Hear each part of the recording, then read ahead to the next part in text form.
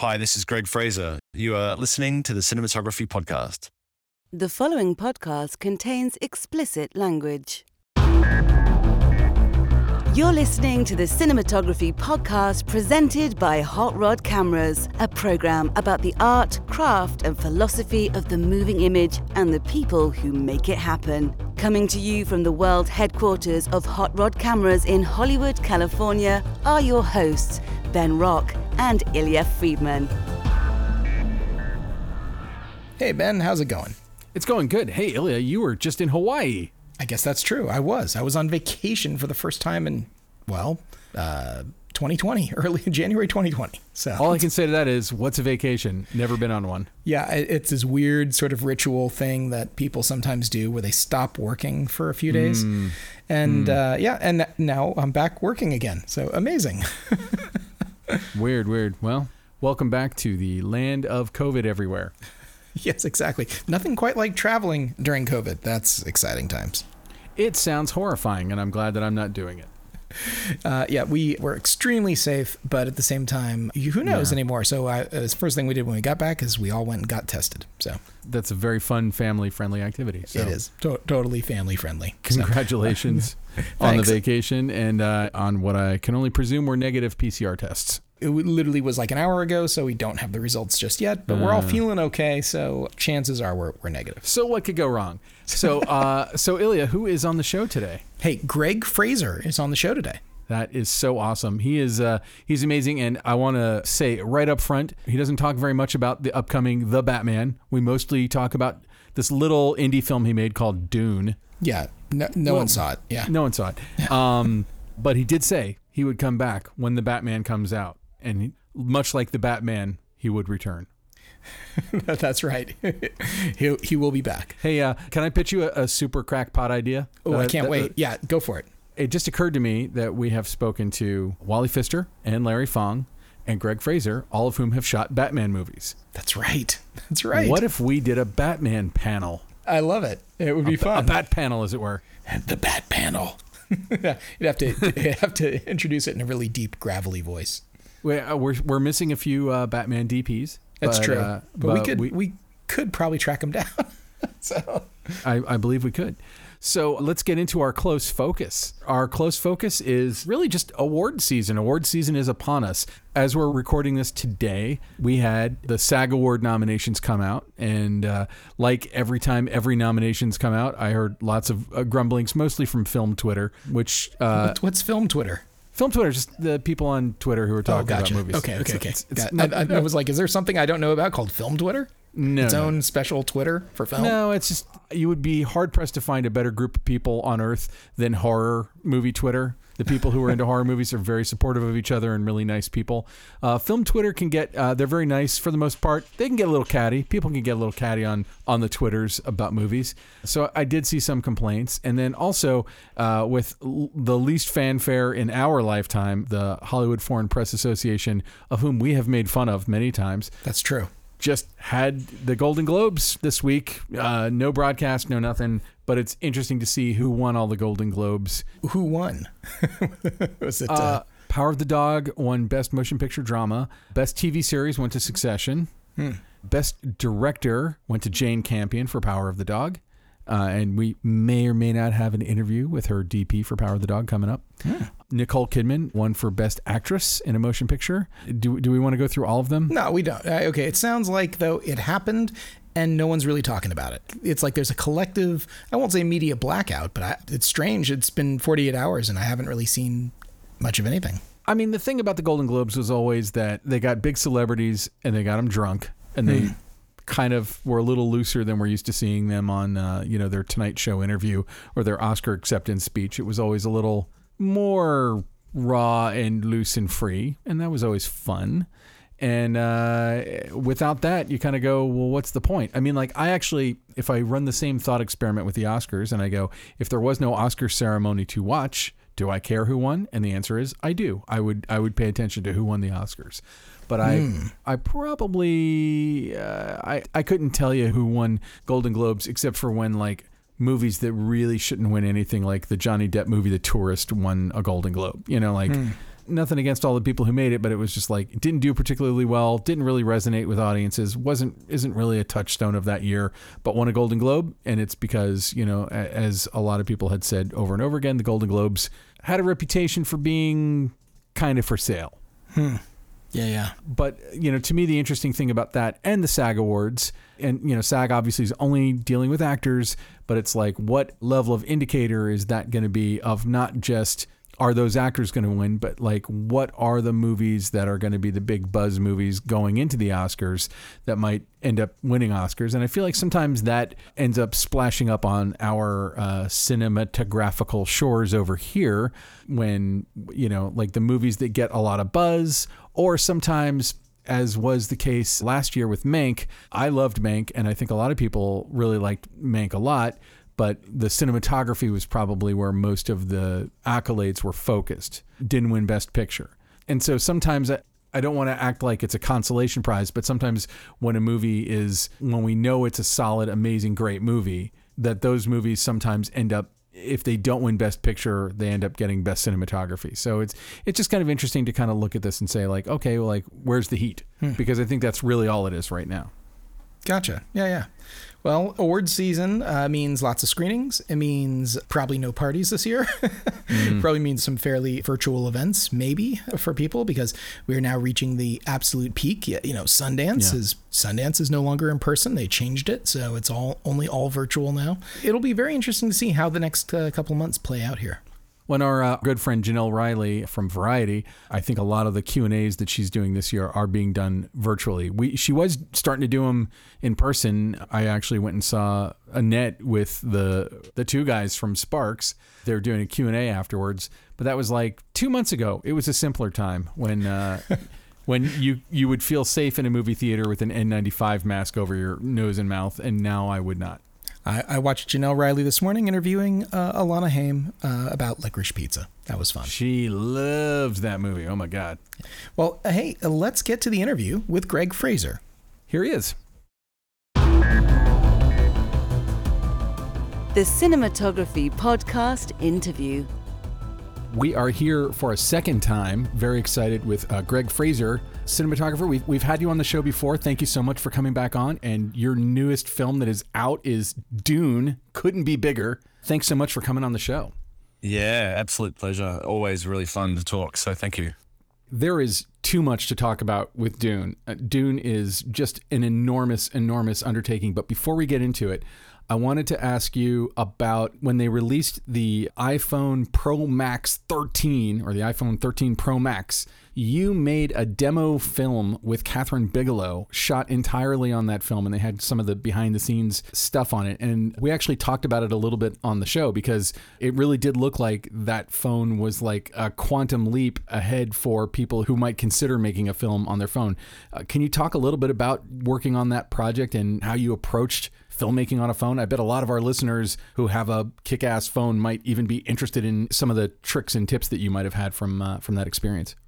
Yeah, I mean, the one thing that I took away from that process is that Apple are, again, without wanting to sound like I'm shilling for Apple, of course, but they're working very, very hard at making a phone and a camera on a phone that's extraordinarily powerful, and I have had some pushback since that saying, well, so you'd shoot a film on this thing. I'm like, well, I don't know if I ever said that, to be frank. But what I did say, and I will say it again, is that it is very viable to shoot a something longer form on this phone, as it was also, in the previous incarnations. But there's a few extra tools on this phone that make it more cinematic. So one of the really interesting parts of it is the focus fall off on the video. And that's something that I think that the bigger film camera manufacturers should start looking at, in that ability to be able to create focus fall off electronically as well as optically. Now, I will say this, I'm not suggesting that one day we're all going to be shooting,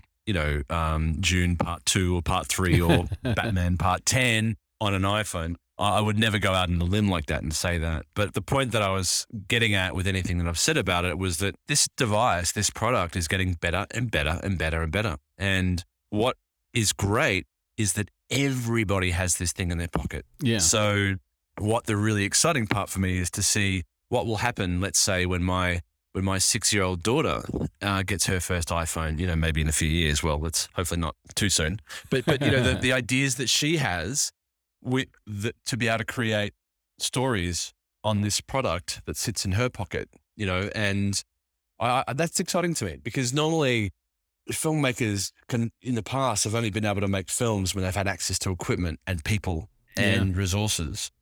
And this thing, having a phone, which everybody has, will allow us to see a new wave of filmmaking from people who ordinarily may not have had an opportunity and access to the equipment. So it's kind of that democratization of filmmaking that's super exciting.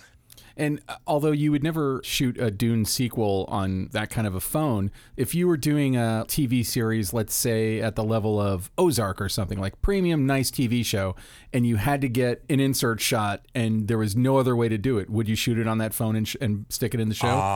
I don't know. I can't answer that because I haven't done comparative tests. There are limitations with the phone. There are limitations with all things, all cameras. Some cameras are too big. Some cameras are, big, even though they're small, they're still pretty big. So when you're choosing a format for a film or for a short project, you take those things into account. The size of the camera, the recording methodology, the compression, the color, all those things. So it's not a, suddenly everyone's shooting a film on the iPhone. I mean, I got some comments from that, which I thought were very, very short-sighted, in that people go like, oh, well, you're shooting your next projects on an iPhone. I was like, I never said that. Yeah. But it's getting better and better and better. So that if somebody came and said, hey, there's a new film out, it's amazing, and it was shot on the iPhone, I wouldn't bat an eyelid. It wouldn't surprise me in the slightest. Well, and, big Sundance winner Tangerine years ago was shot on, I think it was an iPhone 5.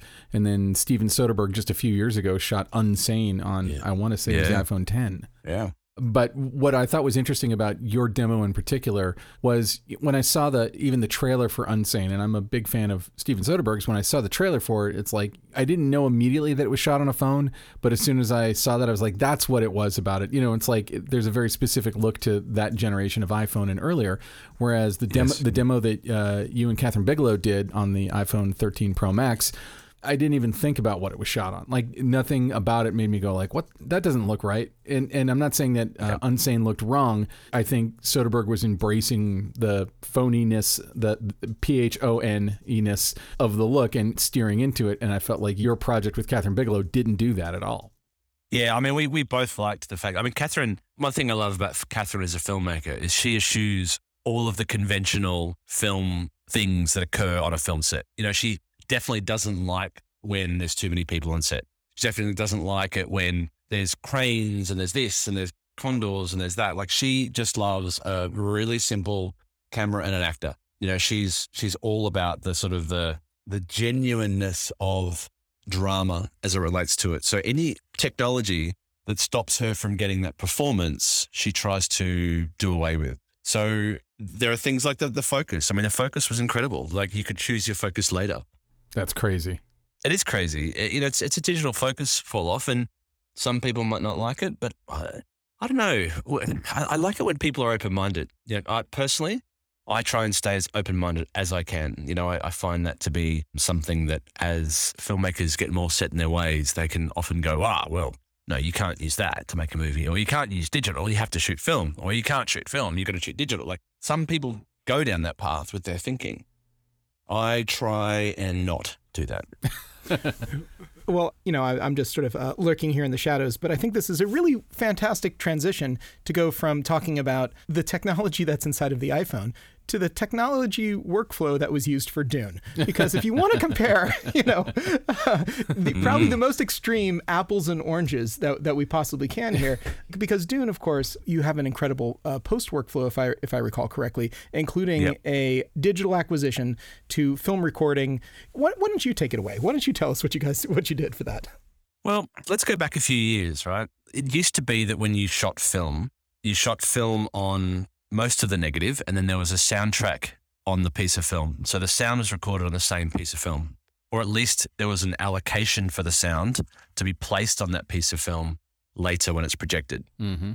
Once you've acquired that film, you cut your negative, edit it, and then you print it. You contact print it onto another piece of film, which you can then create into positives and prints from. So there was no ability to scan and rack and do all these things. It was a very basic contact print. So as the world evolved and as digital scanners were able to scan this negative, we were able to start shooting on Super 35, and we were able to start shooting on a bigger piece of negative, and we were start doing a thing called a DI, which you acquire the film on film because that was the only acquisition format, but you could then scan it and then color it digitally. But then digital cameras came in, and it meant that you acquired digitally, and then you worked on it digitally, and you put it out digitally. And through this death by 1,000 cuts, that's a negative way of basically describing it, but this is a process which is similar to a death by 1,000 cuts, where as each process comes, it's an improvement in inverted commas. But what happens is you get to the end of the process and go, oh, well, everything's digital. The whole process is digital now. I think we've lost something that we used to have back in the day when we were acquiring on film. We have lost because we're now, everything is digital. Even the lights are digital, the LEDs, they're all digital. Everything is digital. So you stand back for a second and look at the image and go, wow, it's really good. As in, technically, it's really good. But is it better than back in the day when we shot on film? Now, there are some filmmakers that would categorically say no, and you know who they are. And they're 100% correct. They're 100% correct because that's what they feel. You know, and then there are other filmmakers who get rid of film and hate it because it's an analog process that can screw up, it can scratch, it can get dusty, it can get dirty, it can weave and do all the bad things that film does. Again, inverted commas bad. So it's like a football match. There's people with very vastly differing opinions on what's the best team. But in this process, when Denis and I were looking at film versus digital, which is a debate that one often has when you're starting a film, we tested film and we thought we were going to really love it, and we didn't. And we tested digital and we thought we were really going to hate it, and we didn't. But we didn't love it either. We didn't love the digital process. So it was something that I've been toying with, I've been playing with for a little while at Photochem, which is the idea that because we're acquiring digitally and we're outputting digitally, that there's no opportunity for an analog intermediate in there. And so we tested as an idea this output of film in the middle of the process, and it was better. It was really good. All the highlights started to roll off beautifully like they do on film. I'm not saying it looks like film, by the way. I'm not saying it all. So again, I'll, for the record, sit here and say, I'm not saying this is going to replace shooting on film at all. It's just another process. And it's a process that allows an analog element to interrupt the digital ones and zeros throughout the process. And it's really interesting because what happens is you start to get some of the issues that film has and some of the beautiful things that film has. And people may say, oh, it's just the grain, or it's just this, or it's just that. It's like, well, it's a combination of everything. People like to think that they understand exactly technically what it is they love or don't like, but sometimes it's just a feel. It's just a mood. Yeah. And that's what we felt when we saw the digital tests on Dune and the film tests. They were both too extreme in the directions that they were sitting in. So by going back to film, what it did add, it added a little bit of halation in the highlights. It added a little bit of grain. Not much, by the way, not much. It took away some of the resolution, but that wasn't a bad thing. You know, it helped soften it a little bit, which again, people go, why would you want to soften it? It's like, well, you do. Film, I don't know, film represents an idea, represents a piece of the way that you see the world, you know, and if it's too sharp and it's too clear, that's not how we see the world. It's not how I see the world. You know, the world's soft, but not blurry. You know, it's that balance, isn't it? I remember back at Delta when I was there in the early days of 4K, we had a document, and that document listed all the negative qualities of film and all the things that we were going to strive to get rid of. But there was a flip side to that document, that spreadsheet that basically said, the intention was at some point we would add all of these as features into the camera as the ability to digitally program how much you wanted to add, essentially as like a LUT. It's like, oh, I'd like this shot to have more noise. We're going to have the ability to add essentially a LUT command here that there's going to be noise or gate weave or halation or roll off or all of this stuff, because the idea was at that point like, oh, we're going to try to get things better, but we still want to be able to maintain all of those functions. But I think it's interesting that so far no camera manufacturer has done that, and it has kind of fall into post. And even though that most of these post type of things is not exactly correct either, you have to do these, I'm going to say probably fairly cumbersome processes of scanning and recording a photochemical process to change that digital back into something that resembles more like what in our minds or our memory is what something should probably look like or what the world should feel. So. Yeah, it is really fun and interesting to look at how things should feel and how the mind's eye remembers things and how you see things, and I've had this debate with a number of people. Like, I know that, lens companies have been striving to make lenses with less chromatic aberration, for example, when it's wide open. But I kind of like a bit of chromatic aberration in my lenses. I like around the edges of things that are out of focus, turning that little bit of blues. I like that. Now, technically, that's not good. So there are lots of arguments to say it's not right, but it feels right. And there's an amazing artist that I follow on Instagram. His tag is Drawings by Dylan. And he creates these incredible portraits, these drawn portraits. And what I love about these drawn portraits are that they are super high res, but they have dimension and they have like exactly everything that we strive for as filmmakers, cinematographers. We try and create images with dimension, not 3D. Like, I don't want to sit in the theater with goggles. I'm not talking about that. I'm talking about you want your image that you see to be dimensional and you want to be able to almost touch it or feel it. And that doesn't necessarily mean sharpness. That's where film, I think, has dimension that digital doesn't. It has a certain kind of depth to it. And that's why I think filmmakers who love film miss that with digital. I'm assuming that when you went through and did that, at some point you also just looked at the digital tools that could simulate things like film grain and halation and some of the things you were looking for. Yeah. But it all feels faux though. It's like when we were building our house in Los Angeles, we wanted to put a brick wall up, but we weren't allowed to put a brick wall up because there are earthquakes in Los Angeles. So the builder's like, well, here are some tiles that look like bricks. I'm like, yeah, but they're not bricks. So like, you know what I mean? Like, It's faux and it doesn't feel right. You walk past it and it just has an aura of falseness. So, it wasn't the grain that we loved and it wasn't the halation that we loved. It wasn't the weave that we loved. It was the feel that process gave us. And yes, listen, a scientist can absolutely probably say, yep, but we can create that exactly. And I'm sure they're right. But there'll be something missing, even if it's just, the knowledge, the belief that there's a piece of film underneath that. So speaking also on the subject of realism, but kind of pivoting to the actual production, I was reading up on some of the stuff that you did on it, and there were things like in those flying machines, what were they called? Ornithopters. Like, I was reading about how what probably anyone would have done some kind of typical green or blue screen, shoot it in a studio kind of a thing. You guys went the extra step for realism in filming those sequences and other sequences. And I thought one of the things that really came across in the movie too was kind of that relentless attention to how it would really look. What was your thought process in doing that? And tell us like some of the lengths to which you went to do that, to create realism. This is probably the most realistic lighting exercise that I've done, that I've ever, on a movie. And we really pushed to make sure that our lighting was as appropriate and correct as possible. And why that's a new idea is astounding to me. Like, again, you think about the process, the death by 1,000 cuts analogy that I mentioned before. Like, when visual effects started becoming a thing back in the early 80s, they could really only do keys off a blue screen and a green screen because they couldn't do rotoscoping or, whatever that process was. I wasn't around then, so I'm not an expert. But what happened was that blue screens and green screens got bigger to, you start seeing behind the scenes shots of the Star Wars prequels, and they all were shot in green screen stages.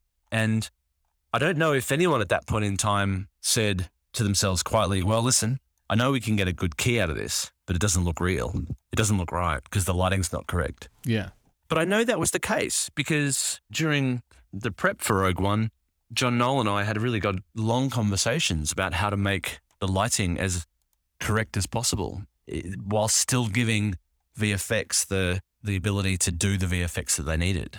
And part of that came from, from the correct lighting, from the correct color of ambient daylight, which back in the day could only be tungsten because there was only tungsten space lights. Yeah. But I was trying to simulate 10,000 Kelvin coming from a blue sky. And it was just impossible. It never would do that. So cutting forward to Dune, we had a fantastic VFX supervisor, Paul Lambert, who normally in a production meeting, it's normally me that bangs the drum about the lighting being correct, with a little bit of support from the VFX soup, but normally it's me. Whereas for Dune, Paul Lambert was normally the first guy who would raise his hand and go, it doesn't work for me lighting-wise. It's not good. Mm-hmm. Which is fantastic because it meant that suddenly he became the bad guy and I got to be like, oh, yeah, what he says. Yeah, I'll support Paul. I was like, I just wanted to give the guy a big hug every day just because he was effectively, we were in tandem, we were lockstep the way that we were approaching it. So with the ornithopter, as an example, the way that the production wanted to shoot that, they wanted to shoot that on a stage because it's controlled. It doesn't matter about weather. We could be shooting it at nighttime, for daytime. It didn't matter. You know what I mean? For them, it was a much better process. But in order to do that, we would have had to have, again, used green screen, blue screen, which would have given us the wrong color. To light would have been not impossible, and people have done it in the past, but it always smells a bit wrong. Even the best cinematographers on the best productions with the best lighting rigs, I think can never quite make an exterior shot like that look 100% correct on stage. Cutting them forward to the production saying, hey, we want to shoot on stage, and us saying no, then they go, okay, well, let's shoot it on the backlot. We've got this concrete pad, let's shoot it on the backlot. And the issue that we had there was that around the backlot, there are buildings. So we've got to cover those buildings with something, which invariably is green screen. Even if we covered them with sand screen, it meant that the sand screen would be higher than the horizon line should be. Does that make sense? Because we're at 5,000 feet, let's say, in an ornithopter, and which means that the horizon sits pretty much right on the 0 degree level if you're looking around. Whereas if you shoot on the backlot, the screens had to be above that point. They were at 10 degrees above or 15 degrees above, which meant that, again, that minutia was wrong. And whilst you can kind of go, yeah, you blur your eyes and it's okay, it wouldn't be perfect. You know what I mean? It just wouldn't be quite right. And so, we said, well, hey, can we stick this thing on a roof of a stage? It's ridiculous. But what we did find was a hill close by to the stage, which was, I think it was an old Soviet era weapons or storage facility, like at bunkers and stuff. So it had these little mounds that then effectively looked out over Hungary, and it allowed us to create a horizon line that was, it may not have been a 0 or -3 degrees. It might have been +2 degrees or something, but it was so close that it was barely noticeable, the difference. So it was fantastic. We felt like we were kind of where we needed to be. So that's a great place to start from a VFX standpoint, because then Paul's job is adding to something that already feels good. He's not stripping back something that looks wrong and having to fix it and then, add stuff in. So it worked really well for us. And it astounds me that this is a fairly new idea. It's not a new idea. It's just that I think we had the support of the VFX supervisor, we had the support of the director, we had the support of me, the designer, everyone who was in charge creatively all had the same drive to get it right. And it meant that we were dogged in our arguments for doing things a certain way. I feel like Denis Villeneuve is someone who pushes so hard for realism. Even in a movie like Blade Runner, that's science fiction, there's this relentless pursuit. And of course, we have a very famous version of Dune that was done in 1984 by David Lynch, famous surrealist, and very different. And actually, probably about a month before your film came out, I went and rewatched the original Dune, which I hadn't seen in years. And your whole movie looks different, is designed differently. I mean, it's based on the same source material, so there's similar overlapping things just because the story's very similar. But was there any referencing of the original? Was there any looking at it or finding anything that you were able to continue or build upon or work against? Or was this in any way a conversation with that original movie? The conversation started and ended with, this is not that movie. So pretty much no is the short, sweet answer to that. You know, like I think Denis has a ton of respect for Lynch, but I think he's come out on the record and said that wasn't his Dune. You know, yeah, that wasn't the movie that he read when he was a teenager. And again, no disrespecting that director. I mean, I think Lynch probably might agree, given that he took his name off it already. Yeah, I think Denis kind of went, no, let's avoid that because that's not where we're at. So for me, you know, I'm a bit of a sponge when it comes to visuals. So I avoided it like the plague. You know, I avoided seeing anything or looking at, because frankly, it's not that film. This is based on the book. This is source material as the book, not the film. Oh, no. I know that they're both based on the same book and they're both extremely different. And actually, I loved, I know this is more of a writing and directing thing, but I loved basically saying we're only going to do half the book in the feature film, whereas the David Lynch one tried to do the whole book. So it is almost wall-to-wall exposition. Like it's so full of exposition because there's so much information to get across. And I feel like this, you know, allowed the characters to breathe a little more. And I thought that it was interesting that it takes this, you know, ostensibly science fiction / fantasy world and makes it feel very character based. Now, was that the approach? Well, you know, the thing that I love about Denis' work, and I think the thing that perhaps drew him to me as well, is that every film that I do, I would like to believe, is based solely and squarely on characters. Mm-hmm. It's got nothing to do with that it's set in the 80s or it's set in the 1800s or that it's set in the future or that it's set in India. It could be set anywhere and it could be staged anywhere and it could be any style.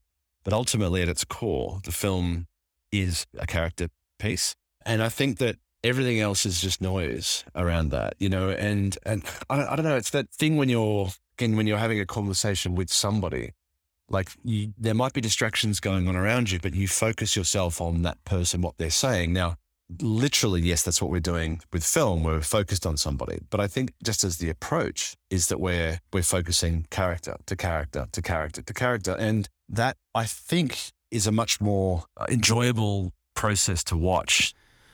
Let's move on, if we can, to the Batman, which is a heavily anticipated, you know, was like a lot of things, like Dune, in fact, I think also was supposed to come out a lot earlier than it did because of the pandemic. And I have to say that, like, I've seen every trailer. Whenever they drop a new trailer, I watch it. And I'm blown away by the creative approach that you seem to have taken in the movie. And obviously, you can't give away any plot spoilers or anything that isn't in the trailer. But I was curious, when the first real trailer dropped a few months ago, it really, like, I felt like I was watching something set almost in the universe of David Fincher's Seven, shot by Darius Khondji. Can you talk about, like, what were the references or where did the idea for the world come from? Because I feel like we've got the Tim Burton Batman world now, and then we also obviously have the Christopher Nolan world, which is like hyper realistic, and then we have the Zack Snyder one, which is extraordinarily stylized. And you found yet another look that I hadn't seen kind of represented in that world, or frankly in any comic book world before. Well, I mean, obviously, yeah, I mean, as you touched on, the film hasn't come out and I can't really speak too much about it. Mm-hmm. But one thing I will say is that try and go back and have a look at what Matt Reeves has done in the past, you know, and also what I've done with Matt Reeves in the past. So Matt Reeves and I did Let Me In, which was love it, the English version of Let the Right One In, the book, and there was also a European film as well. And he then went and did The Apes 2 and 3, which Michael Saracen photographed for him beautifully. And so just watch those films. He's incredibly talented. But the film, I mean, and another thing you can tell too is how different it is to Dune. Like, it's diametrically opposed. Yeah. One's dry, no water, bright. The other one's not that. So, yeah.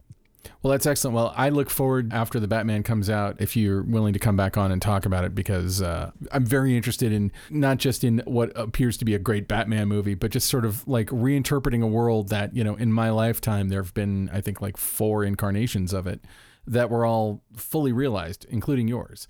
Yep. And it's always interesting to see, like, when I heard that they were making another Batman movie, I was like, all right, cool. But then when I saw the trailer, I was like, I haven't seen this take. This is a completely fresh take on the material, visually. Yep. And I agree. And we worked incredibly hard at keeping a visual through line. There's really a lot to talk about. And even just the fact that, again, everybody's seen a Batman before. Everybody has an opinion of what they want out of Batman. And it's scary. I mean, Matt's gutsy. He's a gutsy director. He takes projects that people have an opinion about. And people are going to have a very strong opinion about Batman. The thing that's really exciting about technology right now is that it's evolving and changing, and there are things that are being built by technologists to help artists. Mm-hmm. And one of the major reasons for me wanting to do The Mandalorian early on was, of course, I'm a Star Wars fan, and I really wanted to do Star Wars, of course, but I did Rogue One, so I felt like I had my share of that. But what I did realize was the power of the technology of the volume was going to be incredible. I wanted to be involved because I wanted to set the bar at a certain level. Do you know what I mean? Like, I wanted to say, all right, well, selfishly, because I want to use it again in the future, and I want to use it with other directors. I want to use it with Denis Villeneuve. I want to use it with Matt Reeves. Like, I want to use the technology for drama as well as for science fiction. So therefore, I want to set the bar at a certain level that I'm happy to work with in the future. I was just going to bring this full circle back to the iPhone because, I want to underline actually the point that you just made about cinematographers and their tools. And I think it's more than just having to do with a volume or an LED wall. I'd say it's a little bit more historic, though, and covers a whole range of tools. And to go back to something like an iPhone, I had a call the other day from a very large television company that they said, hey, we need to get iPhones for this cooking show because they say we need to do 240 frames per second. And the cameras that we're using, very popular, very well-known, major brand, doesn't do 240 frames, so they're worthless. And and so I sent the executive producer a link to another friend of the show who shot Chef's Table, Adam Bricker. And I said, hey, here's a Chef's Table. They never went above 120 frames per second. Would this work for you? Is this look? Because the cameras you have already will do this. And here's something shot on the iPhone at 240 frames, and you tell me. And I just got a very short 1-sentence reply that said, thanks for this. And they stuck with the cameras they were using. And I think that in this world right now, marketing, I would say since social media, marketing now has become even more ingrained with technology, that the true experts of technology, who are the technologists and the people who use them, their opinions are overridden by executive producers and other folks who just say like, oh, I heard this marketing piece about how this is the best in the world and this is what we have to do. Yep. And ultimately, I'm really glad that there are technologists and knowledgeable cinematographers like yourself who can speak truth to power to the people out there who believe the marketing hype and say, oh, no, we have to use X. X is the only thing we can do because I was told this is the best in the world by someone I trust, not that they actually tested it or used it or anything else. Exactly. Like, this is where I think the iPhone being able to do 240 frames, being able to do that depth in camera thing, like, it may not be the type of thing that I use for, say, Dune Part 2, but let's talk again in 2042 when I'm about to do a movie. Or, maybe I'm not by then, but like maybe Red or Ari have introduced elements like that into their cameras. The Sony FX3, for example, this amazing prosumer camera. I'm about to use that on a film I'm shooting in Thailand. It's so good. It's ridiculous. I'm about to shoot the entire film on this camera. And it's so ridiculous that it's so small, and it's such high ISO for such a small camera. So, whilst that camera may not be appropriate for something else that I'm doing, camera companies should look at that and say, well, if Sony's doing that with an FX3, surely we can do that with our camera. And, we saw that with Red. I mean, Red is fantastic. They come out with a 4K camera. Remember in the days when everybody was shooting on HD and Jim Jannard said, this is not good enough. HD is not good enough. And The reason we are now shooting on 4K cameras is because of Jim Jannard, amongst others, but primarily because he was able to push that thing along. Because there were manufacturers that were saying to me at that point in time that HD was fine. Like, I remember, I won't name the companies that were doing that, but there are some companies that were producing HD digital cameras that said, this is all you need. And I respect the fact when people say, that's not good enough. Or let's not stop there. Let's keep improving. That was actually every company that didn't have a 4K camera at the time. Yeah. It was, because everybody went, well, and again, I know the difference between color and data, and let's not get into a debate about is 4K better than 2.8K, because I remember there were debates aplenty at that point in time. That's not the point that I'm getting at. The point that I'm getting at is the improvement. That somebody said, it's not good enough, let's make it better. And I love that attitude. We shouldn't stop progressing. We shouldn't stop improving. Greig, I think that's a really great place to leave it. Now we've left it 3 times. But hopefully Ben Katz will cut out the other 2 false endings. We'll cut out the others. So Greig, thank you so much for coming back on the show. Congratulations for Dune. It's just an astonishing piece of work that I think people are going to be referencing this movie, for the next 50 years. You have so many things in your career that I think are like any one of them would be the biggest bragging right anyone had in their entire life. So congratulations for this. And we look very, very, very forward to seeing The Batman in March. Before we leave, where can people find your work or interact with you? Social media, website, any of that kind of stuff? Yeah, I mean, listen, I sort of am a little bit active on Instagram, a little bit active on Twitter. I have a website, but I don't know, like it's I'm trying to juggle that part of my life as well. I'm trying not to be too alert on those mediums. So often I'll try and just keep my head down and drive forward, particularly if I'm on a project. So yeah, Instagram's not a bad place to be. Yeah, but people can check out some of your pictures, get a little behind the scenes stuff, maybe interact with you. Anyway, and we can't encourage our listeners enough to check out Dune. Thanks again for coming on the show, Greig. It's always great to talk to you. My pleasure. Thanks, guys. Good to chat to you. So that was Greig Fraser, and I intend fully to hold him to his absolute blood oath that he would come back and talk to us about The Batman. Blood oath. Yeah, him agreeing to come back was a blood oath? Okay, great. Blood oath. I sent winged demons there with a contract, and it was all signed and it's all done. So, all right. Greig Fraser, we will see you at The Batman.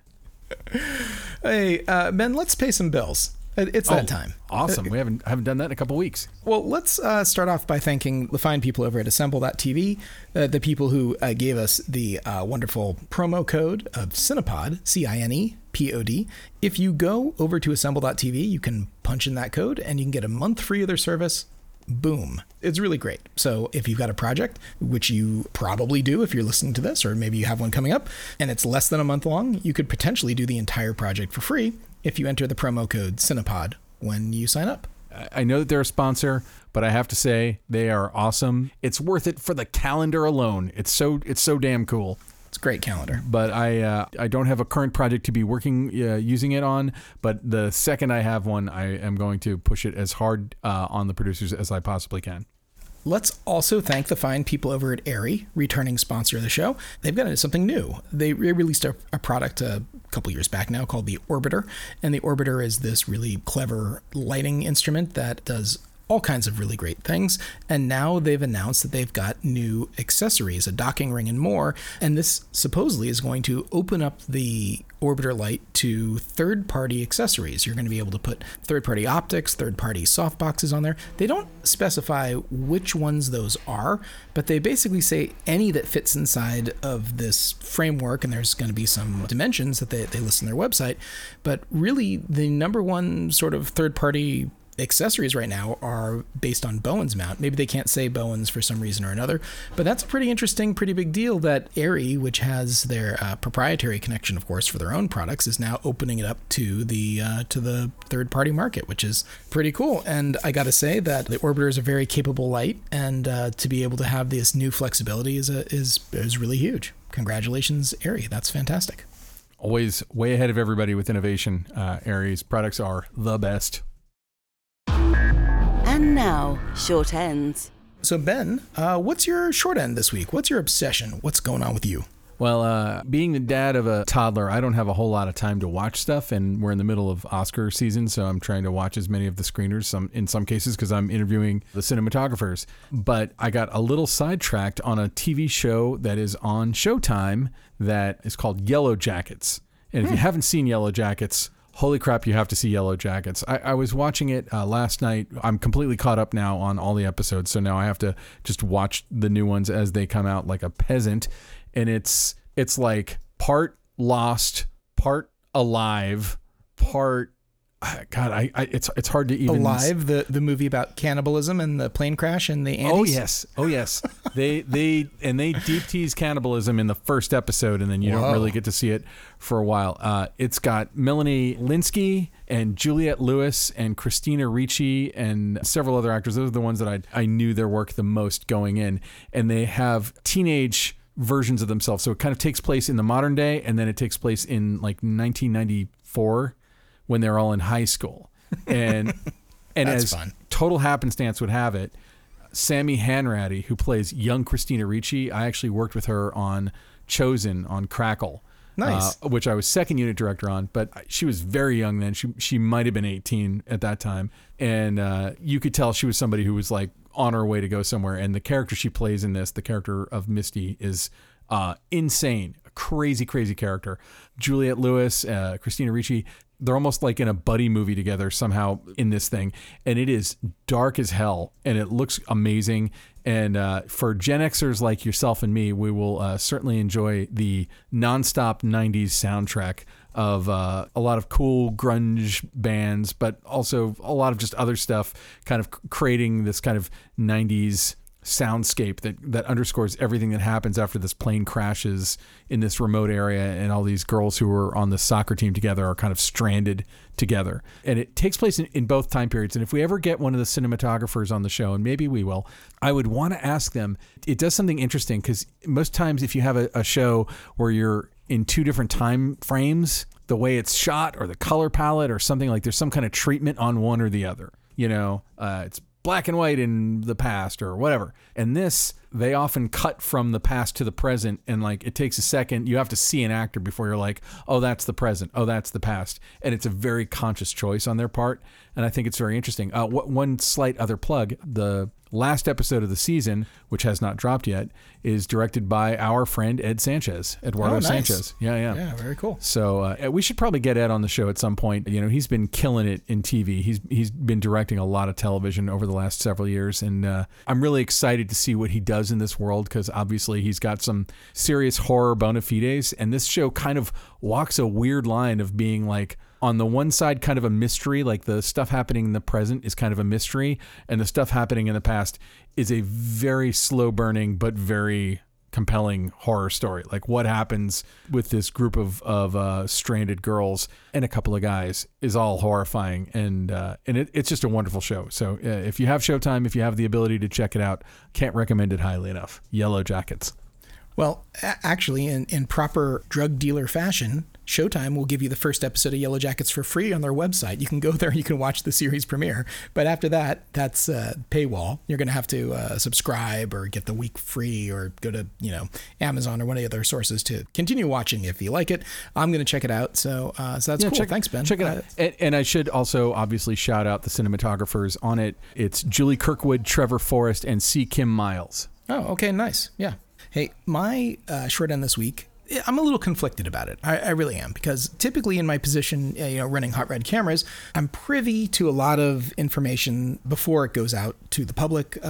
Different manufacturers like to bring me or my team into the loop and have us consult about certain things, and then an announcement happens, and there's a really nice announcement that's coming up for Panasonic, and I think it's going to be March this year. That I already know everything about it. It's really interesting. I'm not giving anything away. They've already talked about it, so people know that this announcement for their next camera thing is happening.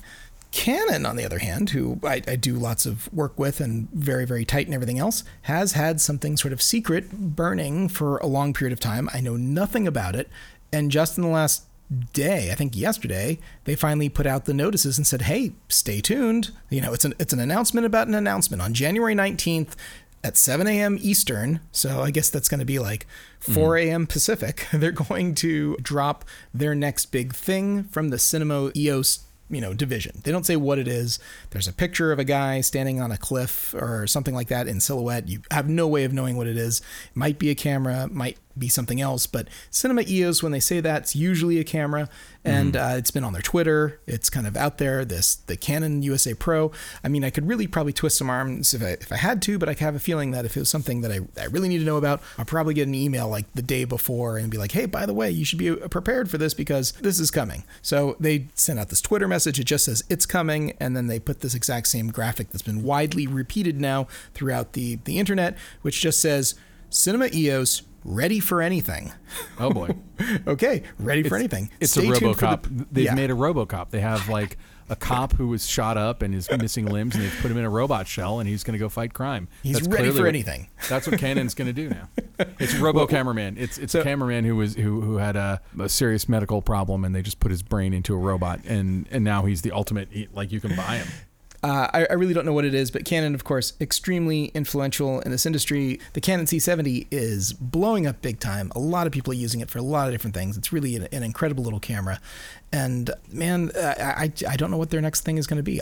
If it's a camera, I'm willing to wager money that it's going to be RF mount. They really seem to be investing in that. I think that's the case. It'll have some sort of RF mount or RF mount option, but I don't know. I don't have long to wait. It's really just a week from today. They're gonna announce it early in the morning. I always want to know, man. Canon, I love their products, and I've used my 5D. I've worn it down to the nub. I haven't shot anything on it in a minute, but man, have I gotten a lot of miles out of that camera. And I feel like that's one of the things you always want. You want to if you're going to spend a few $1,000s even on a piece of gear, you want to know it's going to be around for a while. Yeah, they make some really good stuff, and for many years now, they've really dominated in the documentary division of like the Academy Awards, and the C300 line has been gangbusters for them. They're really incredible. So yeah. I always wonder too, and this is something that I don't know that we even have an answer to, but like, how many big budget studio films do they like have a splinter unit that's going and pulling off inserts with those Canon cameras, and their stuff is just threaded into everything you watch? I know that happened on the movie Rush. I think you were telling me about that Rush. They used some Canon stuff for that, and I don't know how many other movies are like they that. used every camera on Rush. I mean, Todd Hallowell, the producer, was like, they were using GoPros, they were using, I think their main cameras were Alexas. But yeah, I mean, like, I remember even hearing, I mean, this goes way, way, way back, but it was like Iron Man 2. They were they using your mods when you were modifying the 5D Mark II? I don't know if it was Iron Man 2. I'm going to have to plead the fifth. I really don't know. I don't think so. I know that they used our mods on like Fast and Furious 5 with a bunch of other cameras. And I think, I don't know what it is about the car movies, but it's like, hey, if we can strap it into a place or fit into a thing, they'll go for it. And so I know we did a lot of stuff for the Fast 5. Wow, sounds like Fast 5 is happening behind your it really is. Your house right now. It's pretty interesting. In Hawaii, I don't think I heard one siren the entire time I was there, and now I'm back 24 hours, and I think this is like the 11th. So no, man. Hey, welcome back to Los Angeles. It's slightly a few more people here. So. Well, that's awesome, man. I think that about wraps us up. Who do we need to thank this week? Hey, let's thank Ben Katz. Ben Katz, thank you for making us not sound like complete blathering idiots. I know I made it harder on you today. I know I talk like a dope. So, yeah, I mean, like it's very helpful. Let's also thank Alana Cody. She's lined up several amazing interviews. We have a few coming up. I might have spilled the beans on one of them in this episode. Dun, dun, dun. I just conducted it a few days ago. Let's thank Alana Cody. And as always, let's thank Kays Alatrachi, who provided every scrap of music you have heard in this. And you can check out his work at musicbykays.com. Yeah, I think you summed it up nicely. Ben, where can people find you if they want to track you down? Please go to Needs a Werewolf on Facebook. It's a group called Needs a Werewolf. Join it up. Pitch your werewolf stuff. I recently came across some green screen CGI werewolf material on YouTube that's like free. Whoever's making it is just like publishing it, and I intend to put it into Notting Hill. That was Alicia's suggestion. Is I might take some scenes from the Notting Hill trailer at least and see where a werewolf could fit, because Notting Hill, that as a movie, it needs a werewolf. Other than that, you can definitely find me at benrockonline.com, and that is where you'll find all my social media connections and Also, you can check out my reel and stuff. How about yourself? Where can people find you? They can find me over at Hot Rod Cameras, hotrodcameras.com, presenting sponsor of this podcast. I'm going to be back there as soon as I get my negative COVID test, hopefully in the next 24 hours or so. Otherwise, yeah, if you look me up on the Facebooks or the LinkedIns or the Instagrams, I'm generally there at Ilya Friedman. So hit me up. I'm happy to help with whatever you got going on. By the way, in the last week and a half, I believe I have had 5 COVID tests. Woo! Well, hey, I just heard that Biden signed into law that up to 14 tests per month will be covered by your insurance automatically. And that, I think, includes if you have to go out and buy a test, you can like get reimbursed or something like that. They just need to have market competition and drive them down so that they just cost $2 and no one will care. But whatever. It's all good. I saw something great today that said, hey, whoever was responsible for the AOL CDs in the early 90s, of getting those out, 10 per every American, get that person out of retirement and make them responsible for COVID testing. For real. That is such a good idea. I really feel like that's the ethos we've had. Yeah, I mean, I've had 2 in-person PCR tests and 3 at-home rapid tests in the last week. And I studied for them all. Good. And you keep passing. I aced them all. Well, all right, man. Well done. So until next week when we have some more COVID talk, hopefully not, we should go ahead and sign off. We will see you next week. Hey, thanks for listening. This has been the Cinematography Podcast, presented by Hot Rod Cameras. Find your next camera, lens, or accessory on the web at hotrodcameras.com. Don't forget to subscribe to our show on iTunes and connect with us on Facebook and Twitter. Thanks for listening.